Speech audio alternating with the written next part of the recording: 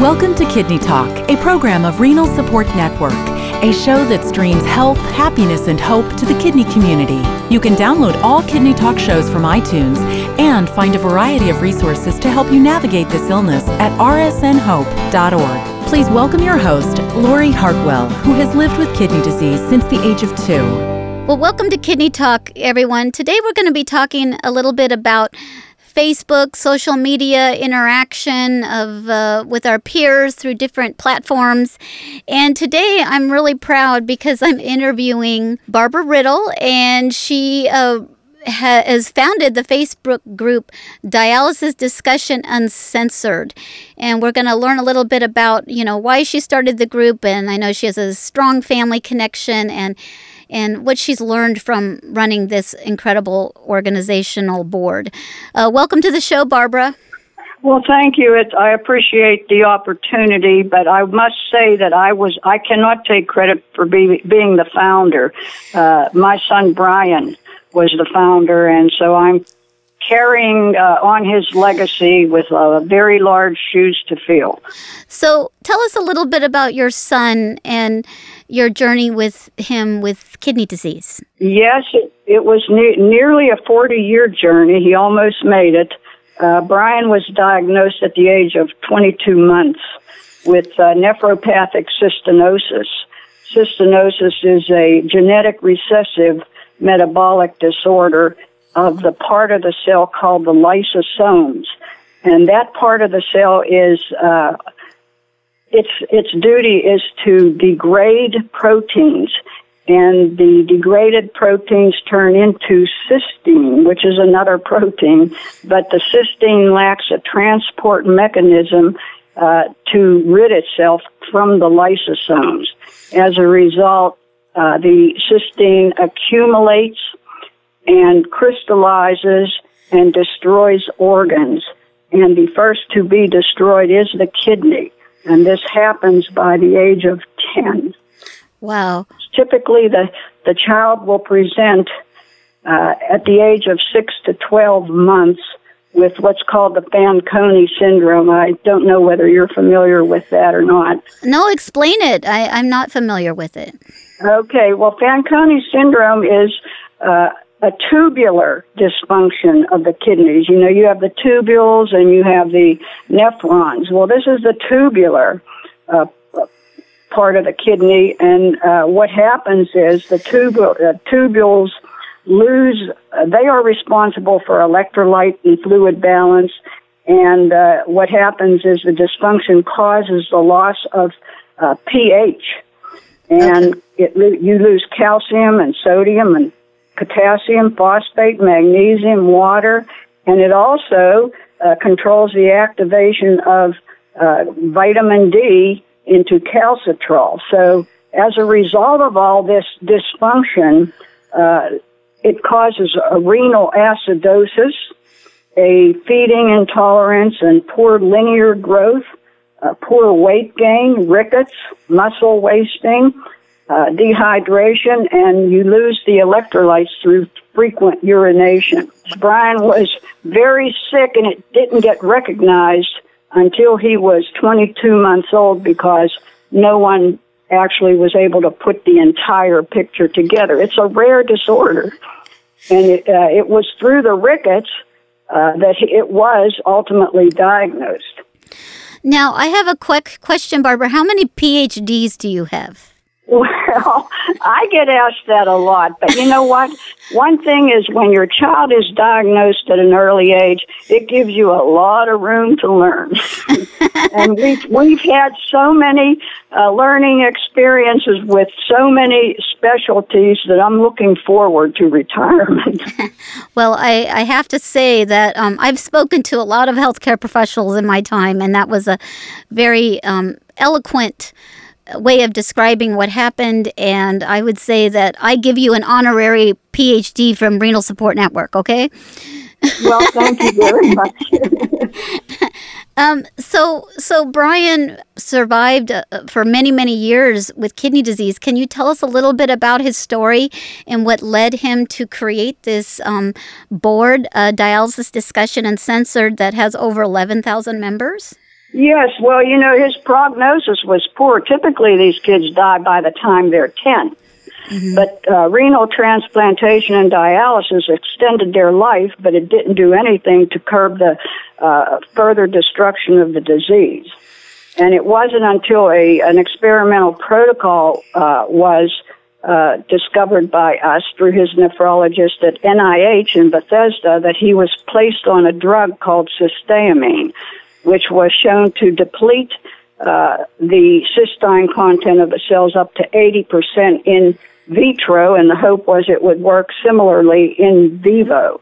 Well, for Brian, it was a little bit too late to start him out at the age of 4, so by 11, he had his first transplant, which was lost to acute rejection in a matter of 5 months. And then he went on to receive number 2 from me and number 3 from his dad. And all of them were lost to rejection for whatever unknown reason there is. Wow. They never worked? They worked. Mine worked the longest for 4 years, but as you know, that's not long for a living-related donor, and it was well matched. Right. Something else going on.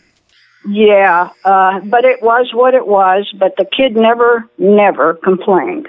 And so he was very goal-oriented, and I think that's what ultimately led to the inception of his group, because he was part of the Next Stage Users group. I don't know if you're familiar with that or not. Yeah, I recall. It's now called Home Dialysis United. Correct. Brian was the first vice president of that group and was part of the organization, the very first Next Stage Users Conference out in Las Vegas in 2010. So he was very active. He created the web page because he went on to college and he graduated with a degree in information science. Wow. So he was very technically astute and very goal-oriented. Nothing stopped that man. He was not only a dynamo within the dialysis realm, but in his personal life. He accomplished more in his almost 40 years than many people do in a whole lifetime. But at any rate, he became part of that group, and it was highly successful. But after that conference, his health began to really take a turn south because he suffered from a rare complication from peritoneal dialysis, a highly debilitating and it was called encapsulating peritoneal sclerosis. Wow. I don't know whether you've heard of it or not because it is rare. I've heard of sclerosis, but I don't know if I've heard the other two words with it, but it sounds a lot of scarring and just not very much fun. Not very much fun, and it creates a lot of frequent partial small bowel obstructions and malnourishment and a whole host of other ugly things that go with them. Well, he suffered with that for nearly 11 years, and his health took a turn in 2012, and so he left the board of Home Dialyzers United, and he just needed to de-stress. And I guess one of the ways he did it was he woke up one morning and says, "Mother, I'm forming a Facebook group, a dialysis Facebook group, and you're going to be an administrator." And I said, "Brian, are you crazy?" First of all, I had no interest in Facebook. I had no knowledge of how active he was on it with various other groups.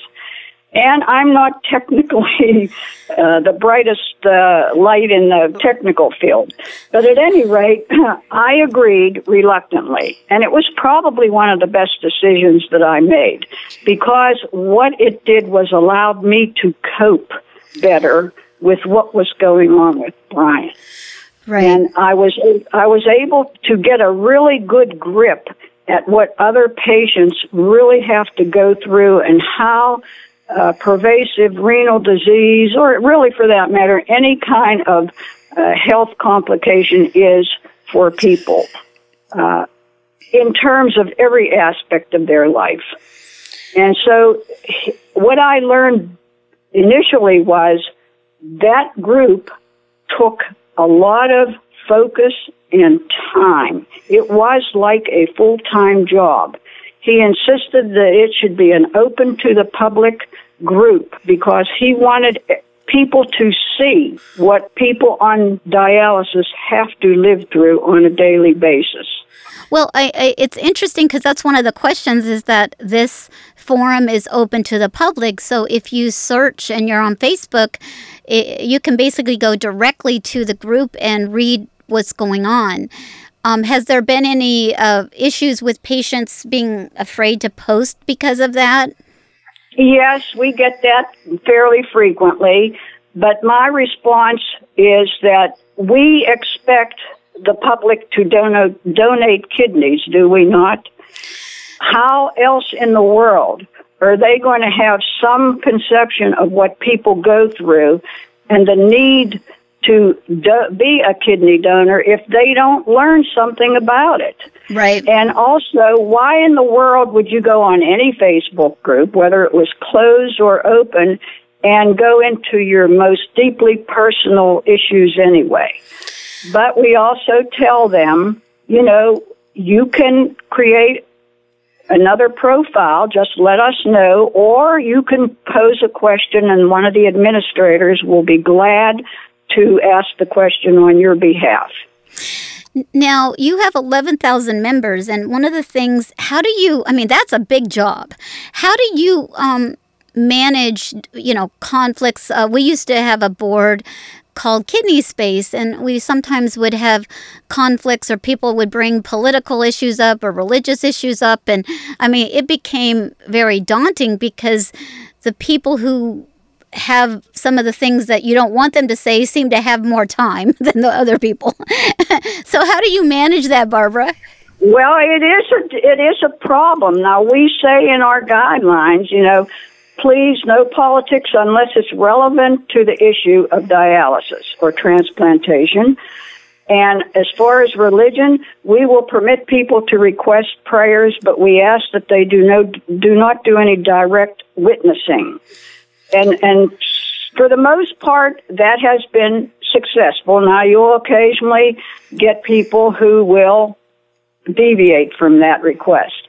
But I have to say that I have 3 other moderators, and I have to give them a plug because they have been, I could not do it without them. Nancy Kephart has been with me from nearly the beginning. She is a caregiver who just recently was widowed. And Jennifer Tana is a young woman in her 30s who has suffered from kidney disease most of her life, from childhood. So she can see things from the perspective of a patient. Mm-hmm. And then my right-hand lady, Debbie Chandler, was a provider. She was a physical therapist, but she also has had some kidney issues, and her father is almost at the end stage himself now. I don't know what I would do without Debbie or any of the other ladies because I can give Debbie more credit than myself for being an enforcer. You gotta have a good cop, bad cop. that is to her credit. Right. And maybe it's because Brian would always tell me, Mother, let them work it out. Let them work it out. Well, it's grown to be such a large group now that sometimes you do have to intervene. Yeah, because, and we don't like to do it. Well, and it's, sometimes people, and, not sometimes, a lot of times people have kidney disease are angry, and you got to make sure that that's not being directed at someone else or, saying something horrible about somebody in the community and listing their name just because you're upset. And that has happened. I hate Dr. So-and-so, and, go on. And then you have to worry about other legal issues. Yes. But so far, so good. Now, you don't allow any pictures of clinics on your board. Can you tell us a little bit about that? Well, Debbie has been in touch with the major clinics, and it's against their policy. Okay. So, they can get in trouble with CMS or whoever. I think it's HIPAA. HIPAA, like Health Insurance Privacy Protection Act. They're worried about taking a picture and having another patient in it. Correct. That could, violate their right to privacy. That's right. So I know, well, people are adapting to that now. We don't get nearly as many complaints. We have it up in the guidelines of the group, so we don't have to delete as many as we used to. Selfies were another issue at one time. In a group that large, when you get so many selfies, it drowns out the real concerns and questions that other folks want to pose. And that brings me to another question. What is some of the most common questions you receive? Dietary and fluid restrictions. I'm not understanding what the issue is there, and I'm not quite sure who to put the blame on. When Brian was coming up, from the pediatrics to adult, there was always a dietitian present. And we always went over his daily allowances of protein, fluids, phosphorus, everything. We were given examples and sample diets and handouts. Today there are many apps that the people could go to, many sites that the people could go to, but no one seems to have a real, some do, those who are totally engaged, but others don't seem to have a finger on what their daily allowance is. And I just find that unfathomable. Right. And we try to put up reputable links to show them the consequences, and I think largely they go unread, unfortunately. Well, if I knew I was going to live this long, I would have taken better care of myself. That's one of my favorite sayings. And, a lot of times, unfortunately, I think social media has also provided an opportunity where we get this, is like people want us to find their specific issue and spoon feed it to them. Not to say that they don't get the information, but social media does allow you to ask a question like, hi everyone, what car should I buy? What would you recommend? And before, social media, we had to do our own research and figure out what kind of car we were going to buy or go out and test drive a few. And now, the fact that Facebook can allow you to get all of this feedback from many people, I think sometimes allows us not to do our homework. Yes, and I think you got your finger right on it. I can't imagine living that way, to be honest, because Brian would have been gone long before he did pass. So that, and also the post-dialysis symptoms many people experienced: the low blood pressure, the cramping, the nausea, vomiting, fatigue, and that sort of thing. Those two subjects come up more often, I think, than in any other on the site. Well, and we get those questions a lot too, because I think, when people are suffering or they don't feel good, they're more likely to post as opposed to saying, hey, I had a wonderful day after dialysis and I just wanted to let everybody know that, and we're more apt to, speak out when we don't feel good about something. And that's why it's so important for people to share their stories of hope, because we can counterbalance that you can get through this. Knowledge is power. Learn all your treatment options. And does that come up a lot? Because I think when I look at your board and I participate when I can, that that seems to be an issue that sometimes people don't understand, like how the different treatment options work. And it's wonderful because people share their own perspective, which is great. Like this is what PD was for me. This is what home hemo was like for me. And it gives people a vast knowledge of, how they perceive a treatment. Oh, absolutely. When we first started the group, I was utterly amazed at the fact that many people did not know that you could do home hemo. They were familiar with PD, but not with home hemo. And you're right. They're supposed to be told of all their dialysis options, and I think that many still aren't being told. And there's a lot of fear behind the thought of doing home hemodialysis, and I think that drives a lot of people from it. But yes, there are so many dialysis options, and we kind of push home options, whether it's PD or home hemo, and we get a lot of flack about that. But Lori, my son was on every option except nocturnal. He came pretty close because he was on extended daily. We did 6 days a week, 30 hours of dialysis a week. And he never suffered crashing blood pressure. He never had cramps. He never had the nausea or vomiting or fatigue associated with standard in-center thrice weekly. He popped up from the treatment and went about his daily business. And when you see somebody that could feel so good, right, by just choosing the appropriate dialysis option, you want it for everyone. Well, and it's a little bit similar, and I like to share this experience because, and I was talking to my sound technician before the interview, and Ian was talking a little bit about how, he started going to the gym, and it was really hard to get going to the gym, and it took him a while to get back to the gym to really feel the benefits.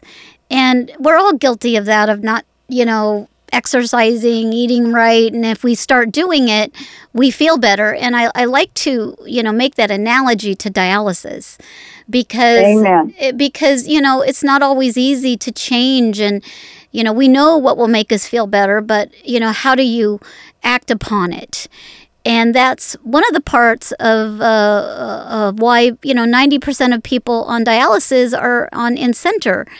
And, I've met many of people at the support group I host monthly, and we tell them about home dialysis or transplantation, of course, but they're like, I just want somebody else to do my dialysis. That's what it comes down to. And it's if somebody else will do your laundry, it's not going to fit the same. Your clothes might shrink a little bit, but hey, I don't have to do it. And I think, it takes a certain mindset to change that and to take on that responsibility yourself.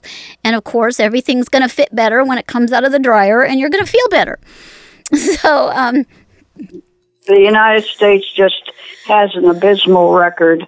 And at the initiation of dialysis all those years ago, 40% of the patients did home dialysis. Well, and I don't know if, because I go back to the early 60s, my first bout with the dialysis machine was in 1968. And it was a different mindset because, they were applying for Medicare, and we're so lucky to have Medicare to pay for this treatment option. But it's changed over the course of the years, just like all healthcare fields, that it's more of, you do the treatment, and like Medicare A, B, and C, and different, like it works in different silos. And our healthcare system is very discombobulated. And when you get into a chronic illness such as dialysis, where you're going day in and day out for years, you rapidly feel it.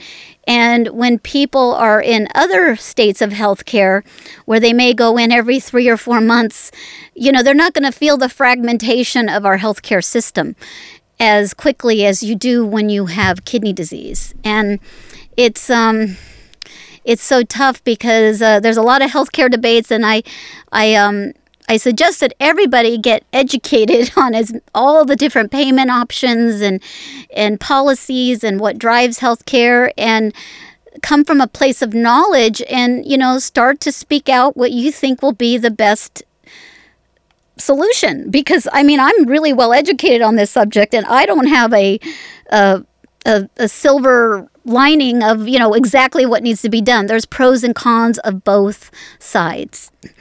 And it's a difficult subject. I don't have the answers, but I do know that something has to be done to make it better for these people. You should not have to go into financial ruin because you're sick.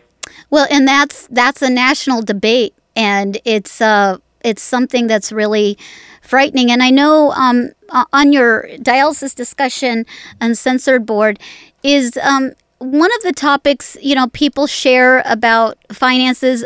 Does there ever get an opportunity where people give advice? Now, one of the things that I feel strongly about is that patients should only share their experience, strength, and hope, and we got to frame all of our responses in a way that we don't give medical advice.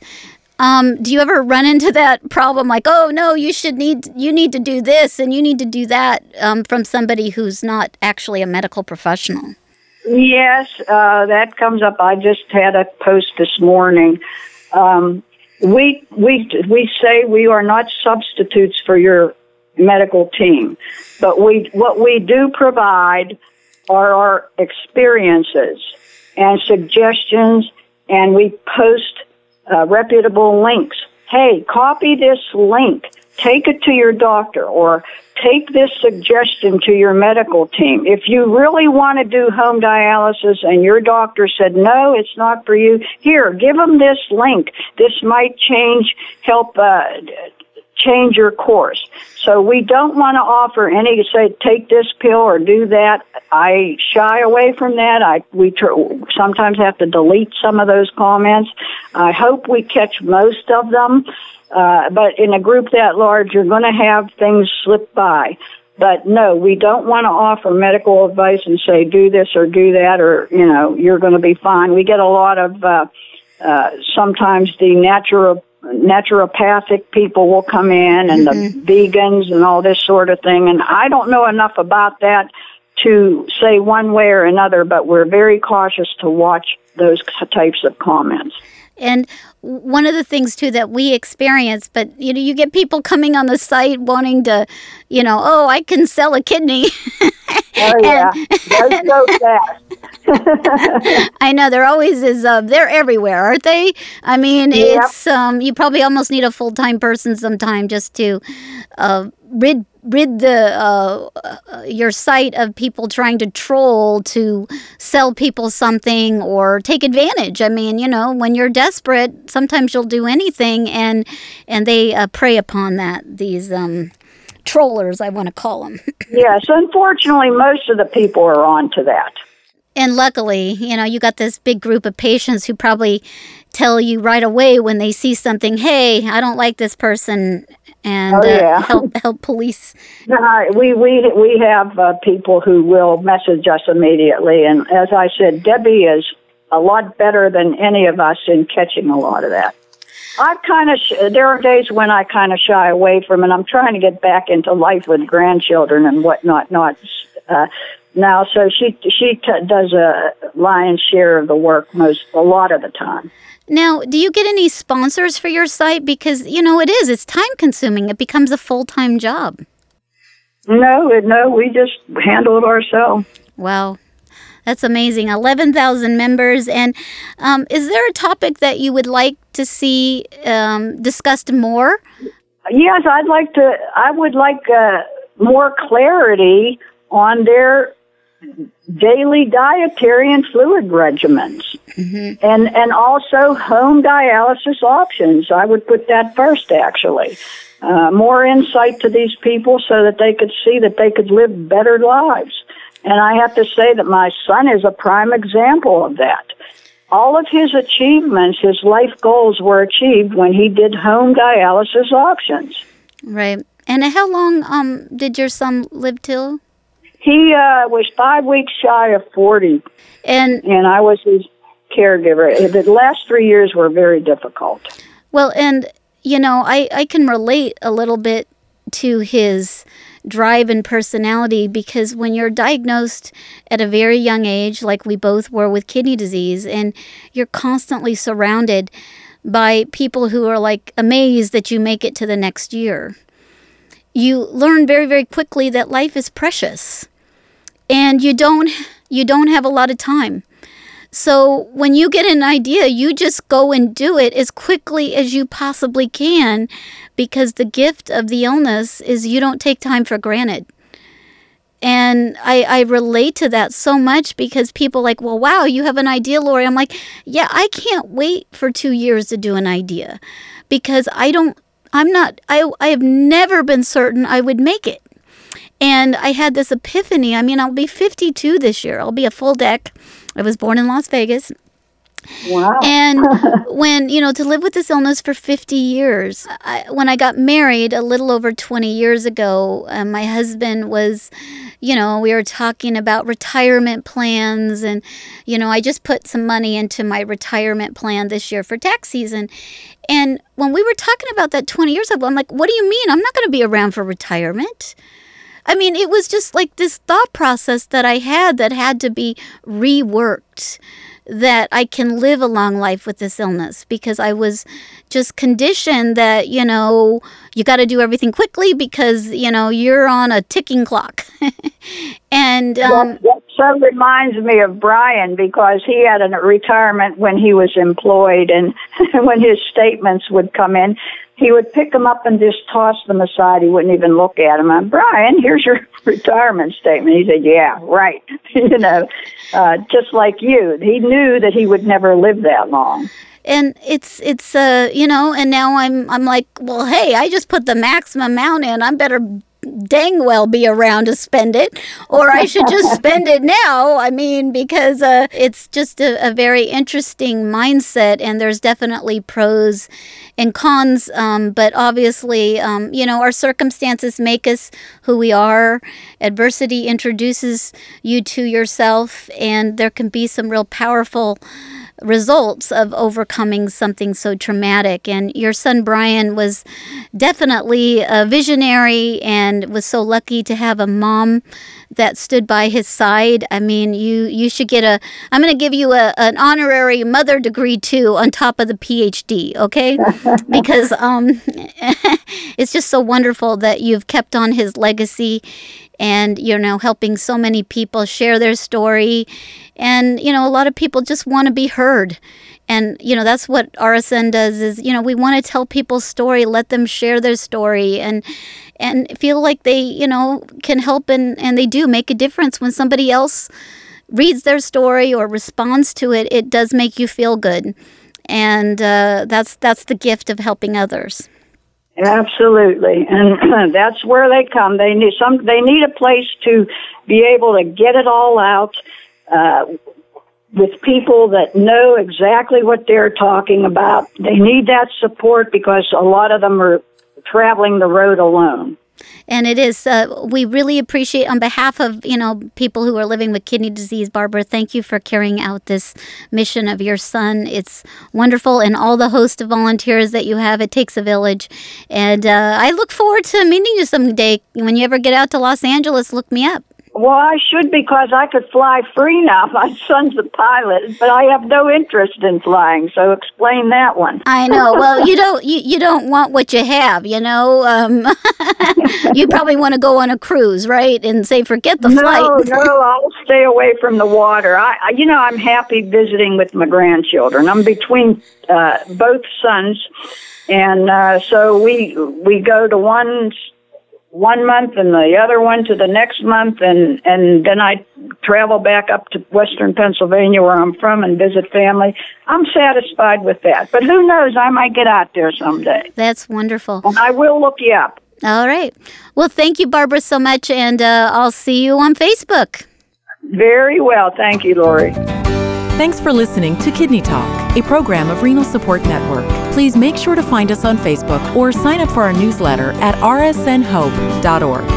Kidney Talk is intended for informational purposes only. It is not intended to be a substitute for professional medical advice, diagnosis, or treatment from your physician.